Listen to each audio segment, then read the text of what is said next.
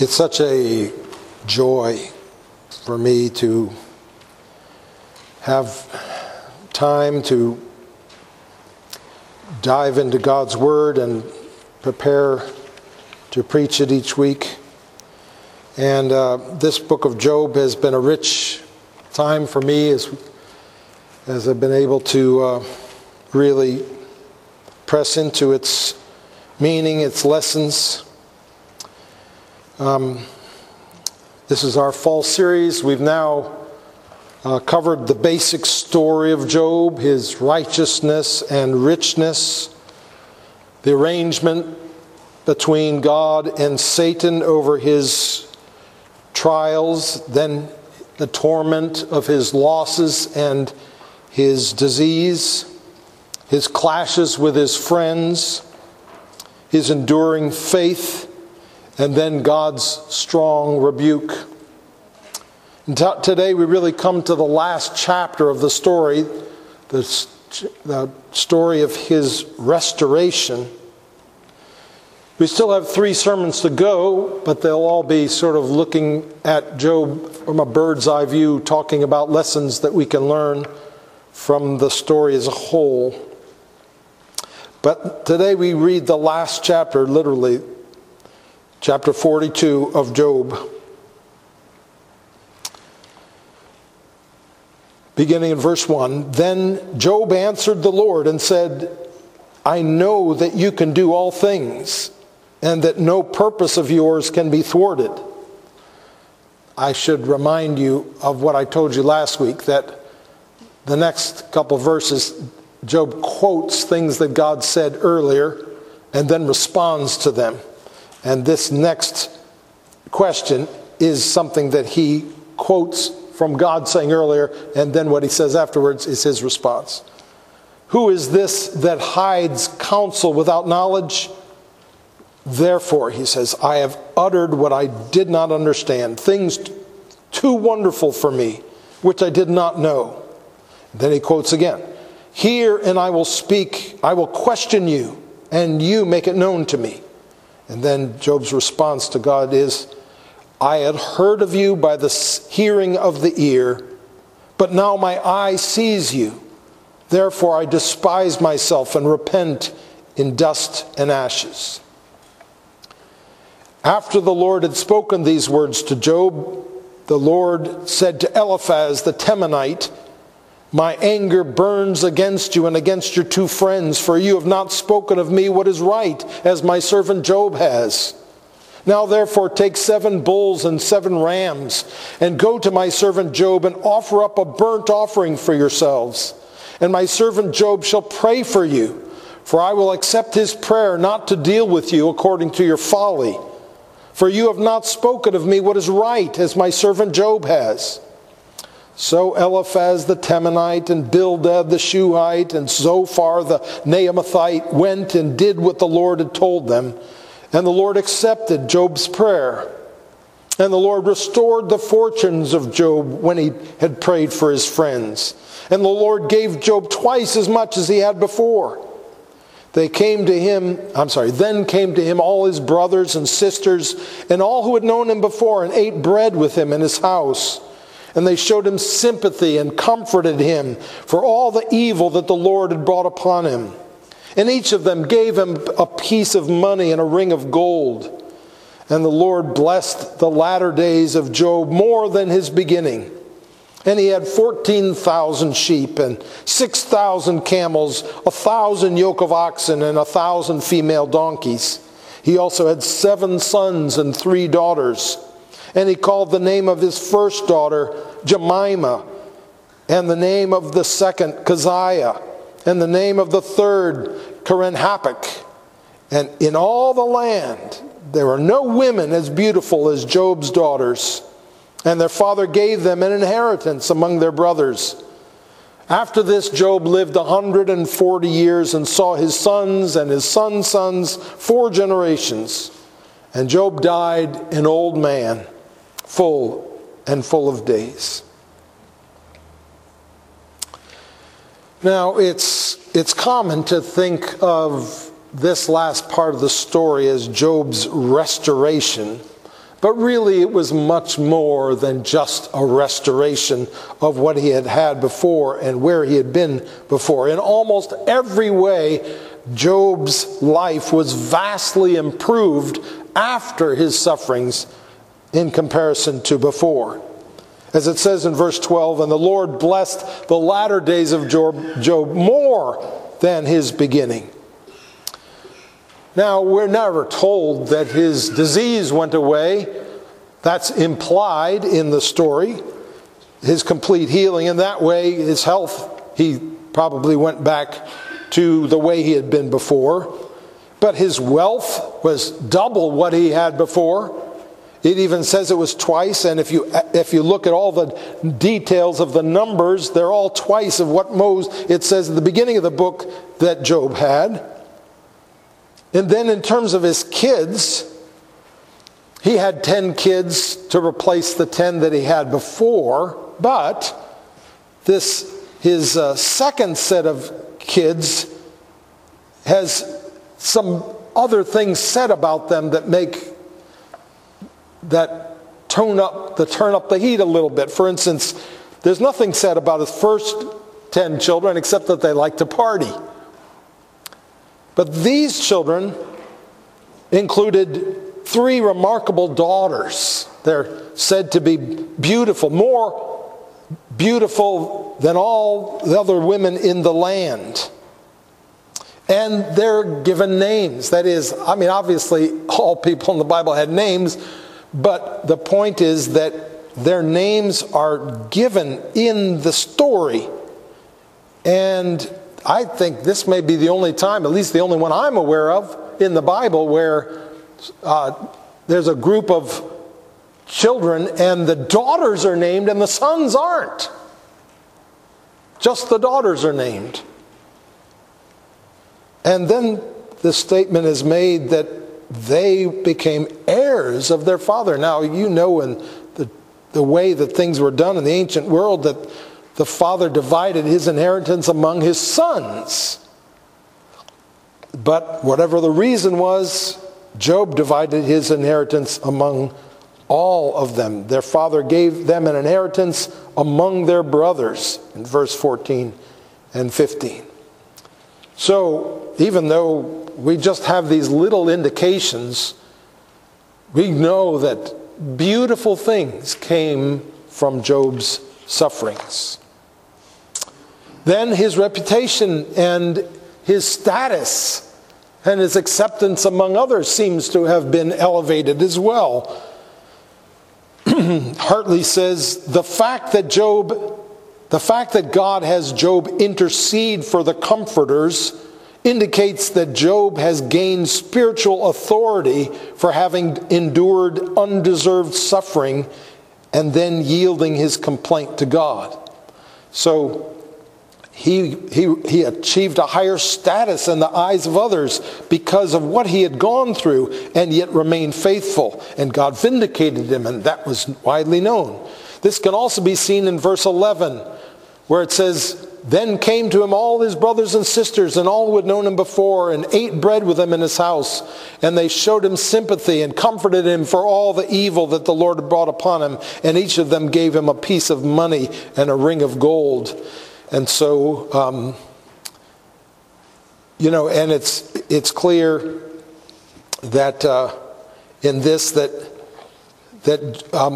Job says in the midst of his sufferings that basically everybody has rejected him. Even the servants in his own house won't even look at him. And yet now he's elevated, he's celebrated, he's exalted, he's gifted with treasures. There seems to have been a change in his wife, even though it's just very subtly implied. She's the one that said, curse God and die in the midst of his sufferings.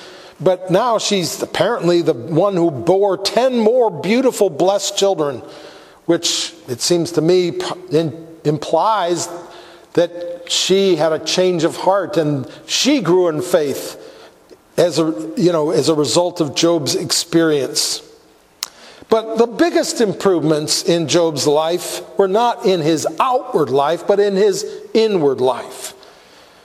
Job did not just return to how life was before his suffering. He was a bigger and a deeper man after his experience. His defective theology had been corrected. He now knows that he lives purely by God's grace. He's been humbled by God's rebuke. Reminds me of Nebuchadnezzar after his sanity was removed for 7 years, and his repentance and his acknowledgement of God. And I'm sure that there was something similar in Job as a result of his experience. He says, I put my hand over my mouth, and I don't think that just lasted for a minute as he finished his conversation with God. I think there was a sense in which Job wisely had his hand over his mouth the rest of his life, guarding himself from saying things that were presumptuous. And so he was a different man in a wonderful way. Never again would Job be tempted to think God was being unjust when confusing and difficult things surfaced in his life. By virtue of his sufferings, Job had been made more aware of his neediness. And the knowledge of one's neediness is a precious and important gift that God gives to us or works in us. What Job had thought was a terrible attack by a vicious enemy turns out to have been the firm grasp of a dear friend. What seemed like the deadly piercing of a villain's spear proved to be the skillful incision of the great physician. Suddenly, all of his grumbling and complaining looked so foolish and senseless and faithless. What once seemed like such reasonable arguments that he had to challenge God in terms of his actions towards him now seemed so senseless and stupid. During Job's suffering, he couldn't figure out how the idea of a God who helps and saves fits in with a God who remains silent while his people suffer unspeakable agony. But now, after God has spoken to him out of the whirlwind, that seeming contradiction has vanished. Now he knows that God is his Redeemer, not only from troubles and sorrows, but even in the midst of them, and even through them and by means of them. For Job has been delivered not only through his sufferings, but by means of his sufferings from all kinds of wrong ideas and attitudes and sinful heart that he had before. Whereas he had interpreted trials beforehand as signs of divine disfavor and was thus bewildered by his suffering. Now he sees that trials can actually be signs rather of heavenly love. He had learned so much about God through all of his experiences that he says, I had heard of you by the hearing of the ear, but now my eyes see you. Suffering has enabled Job to see God in a fresh and much fuller way. He now sees the glory and the wisdom of God in a much deeper and richer way. Satan had desired to drive a wedge between Job and his Lord. But what his efforts instead produced was that Job was driven into the arms of the Lord. God used Satan's wedge as a bridge whereby Job was brought across the gap of his ignorance and drawn closer to the Lord than ever before. Satan intended it for evil, but God intended it for good and used it for good. In God's perfect wisdom, the suffering of Job had been just intense enough and lasted just long enough to produce the wonderful fruits that we see in Job faith, humility, gratitude, probably compassion as well. The Lord blessed the latter days of Job more than his beginning.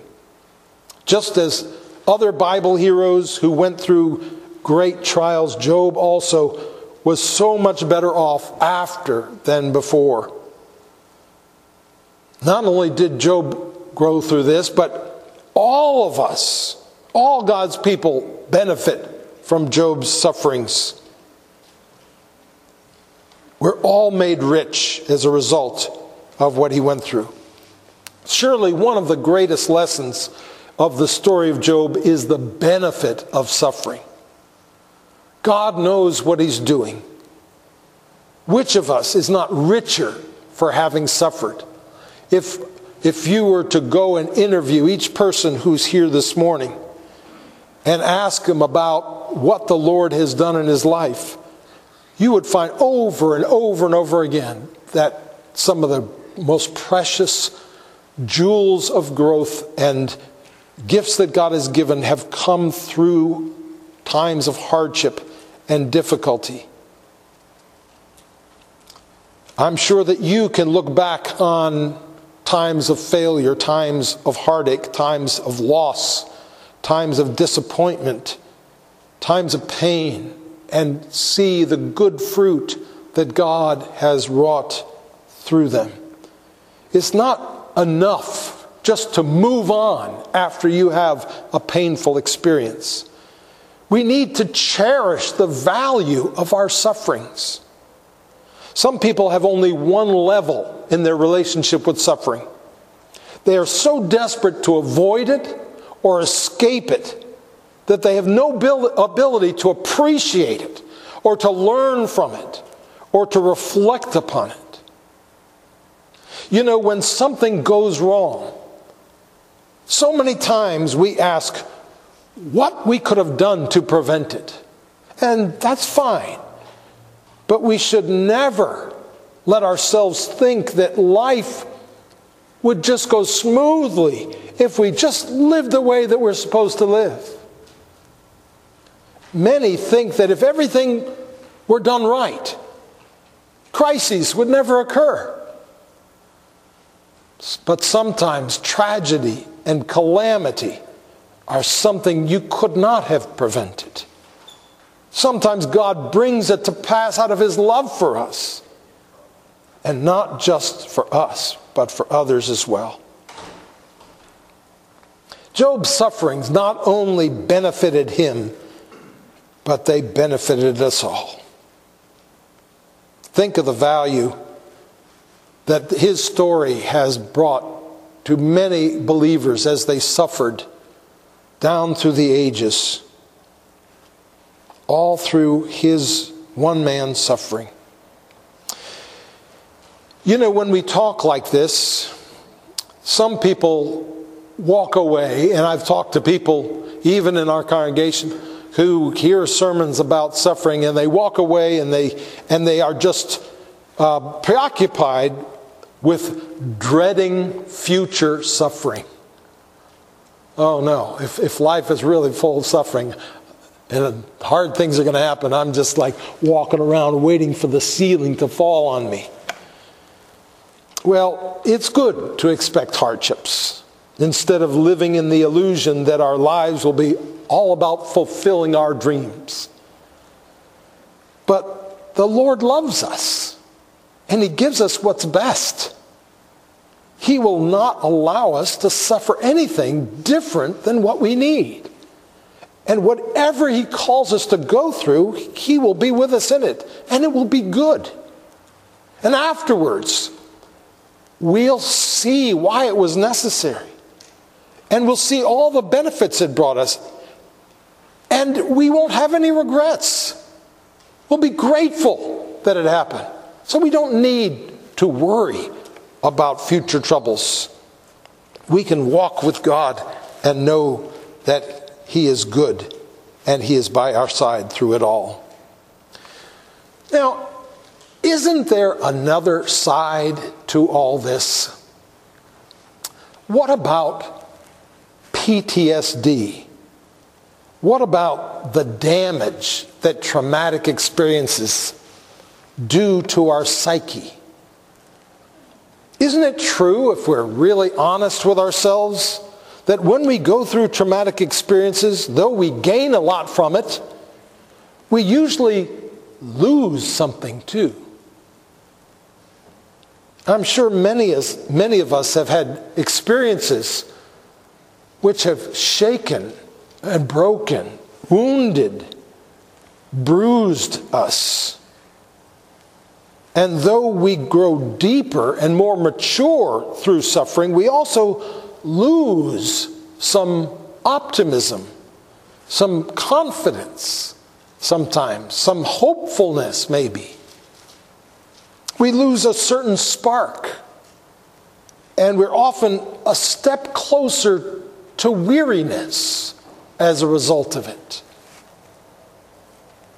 Knowing human nature, isn't it likely that Job was psychologically and emotionally imprinted by the suffering he experienced? I mean, on top of everything else, Job lost 10 children. And you can't get them back. And even though God gave him 10 more, those original ones were still living in his heart.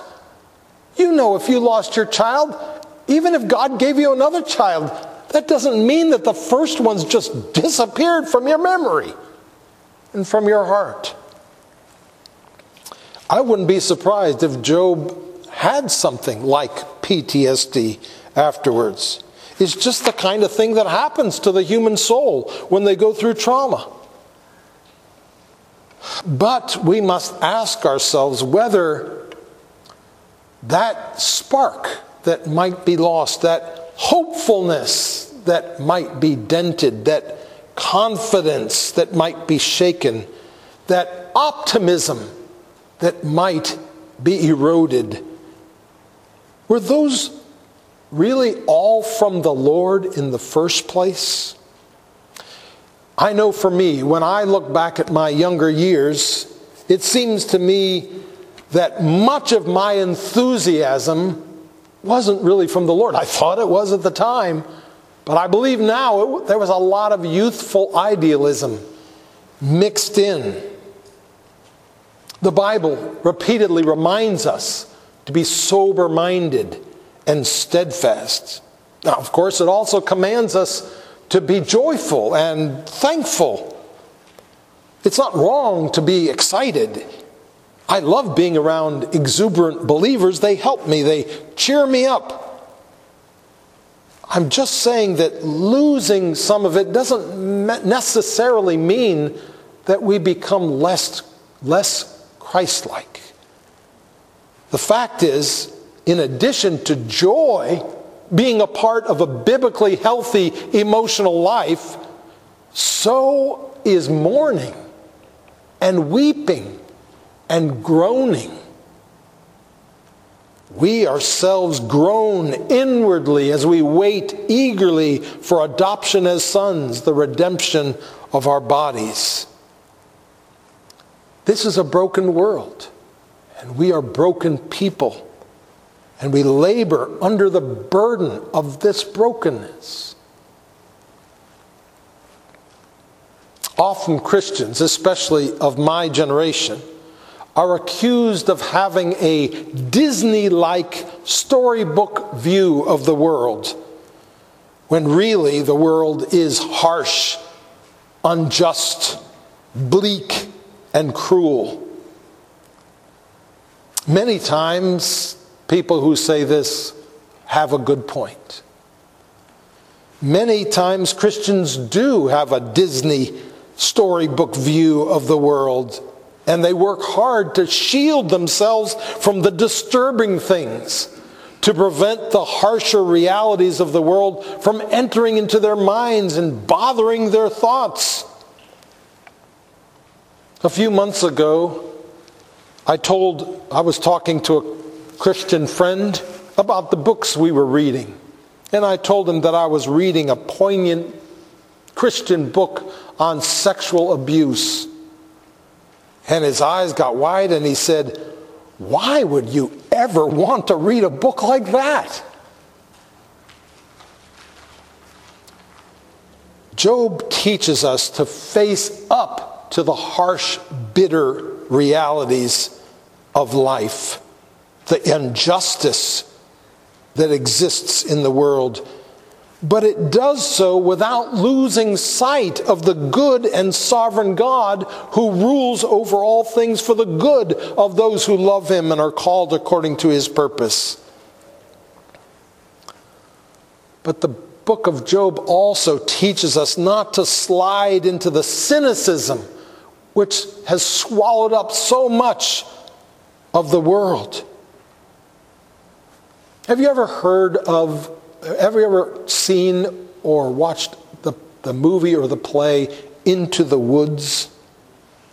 Raise your hand if you know what I'm talking about. There we go. It's like almost half of us. Well, the story intertwines the characters and plots of several classic fairy tales. The first half of the movie is very different than the second half. The first half is like a predictable fairy tale with good guys and bad guys. The second half of the movie is very different. All of a sudden, the good guys are doing evil, deceptive, immoral things. It made me feel like the creators of the story were saying that there is a naive, childish way of viewing the world where everything's black and white, where there's clear right and wrong, where some people are trying to be good and others not at all. And then there's a much more realistic view of the world where things are much more messy. Right and wrong, good and bad, black and white are not helpful in understanding the real world. In this view, things don't always make sense. Things don't always go right. Things are often not the way they seem. The good guys are often more messed up than the bad guys. This reminds me of the story of Job. At the beginning, everything seemed to be going in a predictable direction in Job's life. He was righteous and prosperous, and everything made sense. But then everything went haywire. Suddenly, nothing made sense.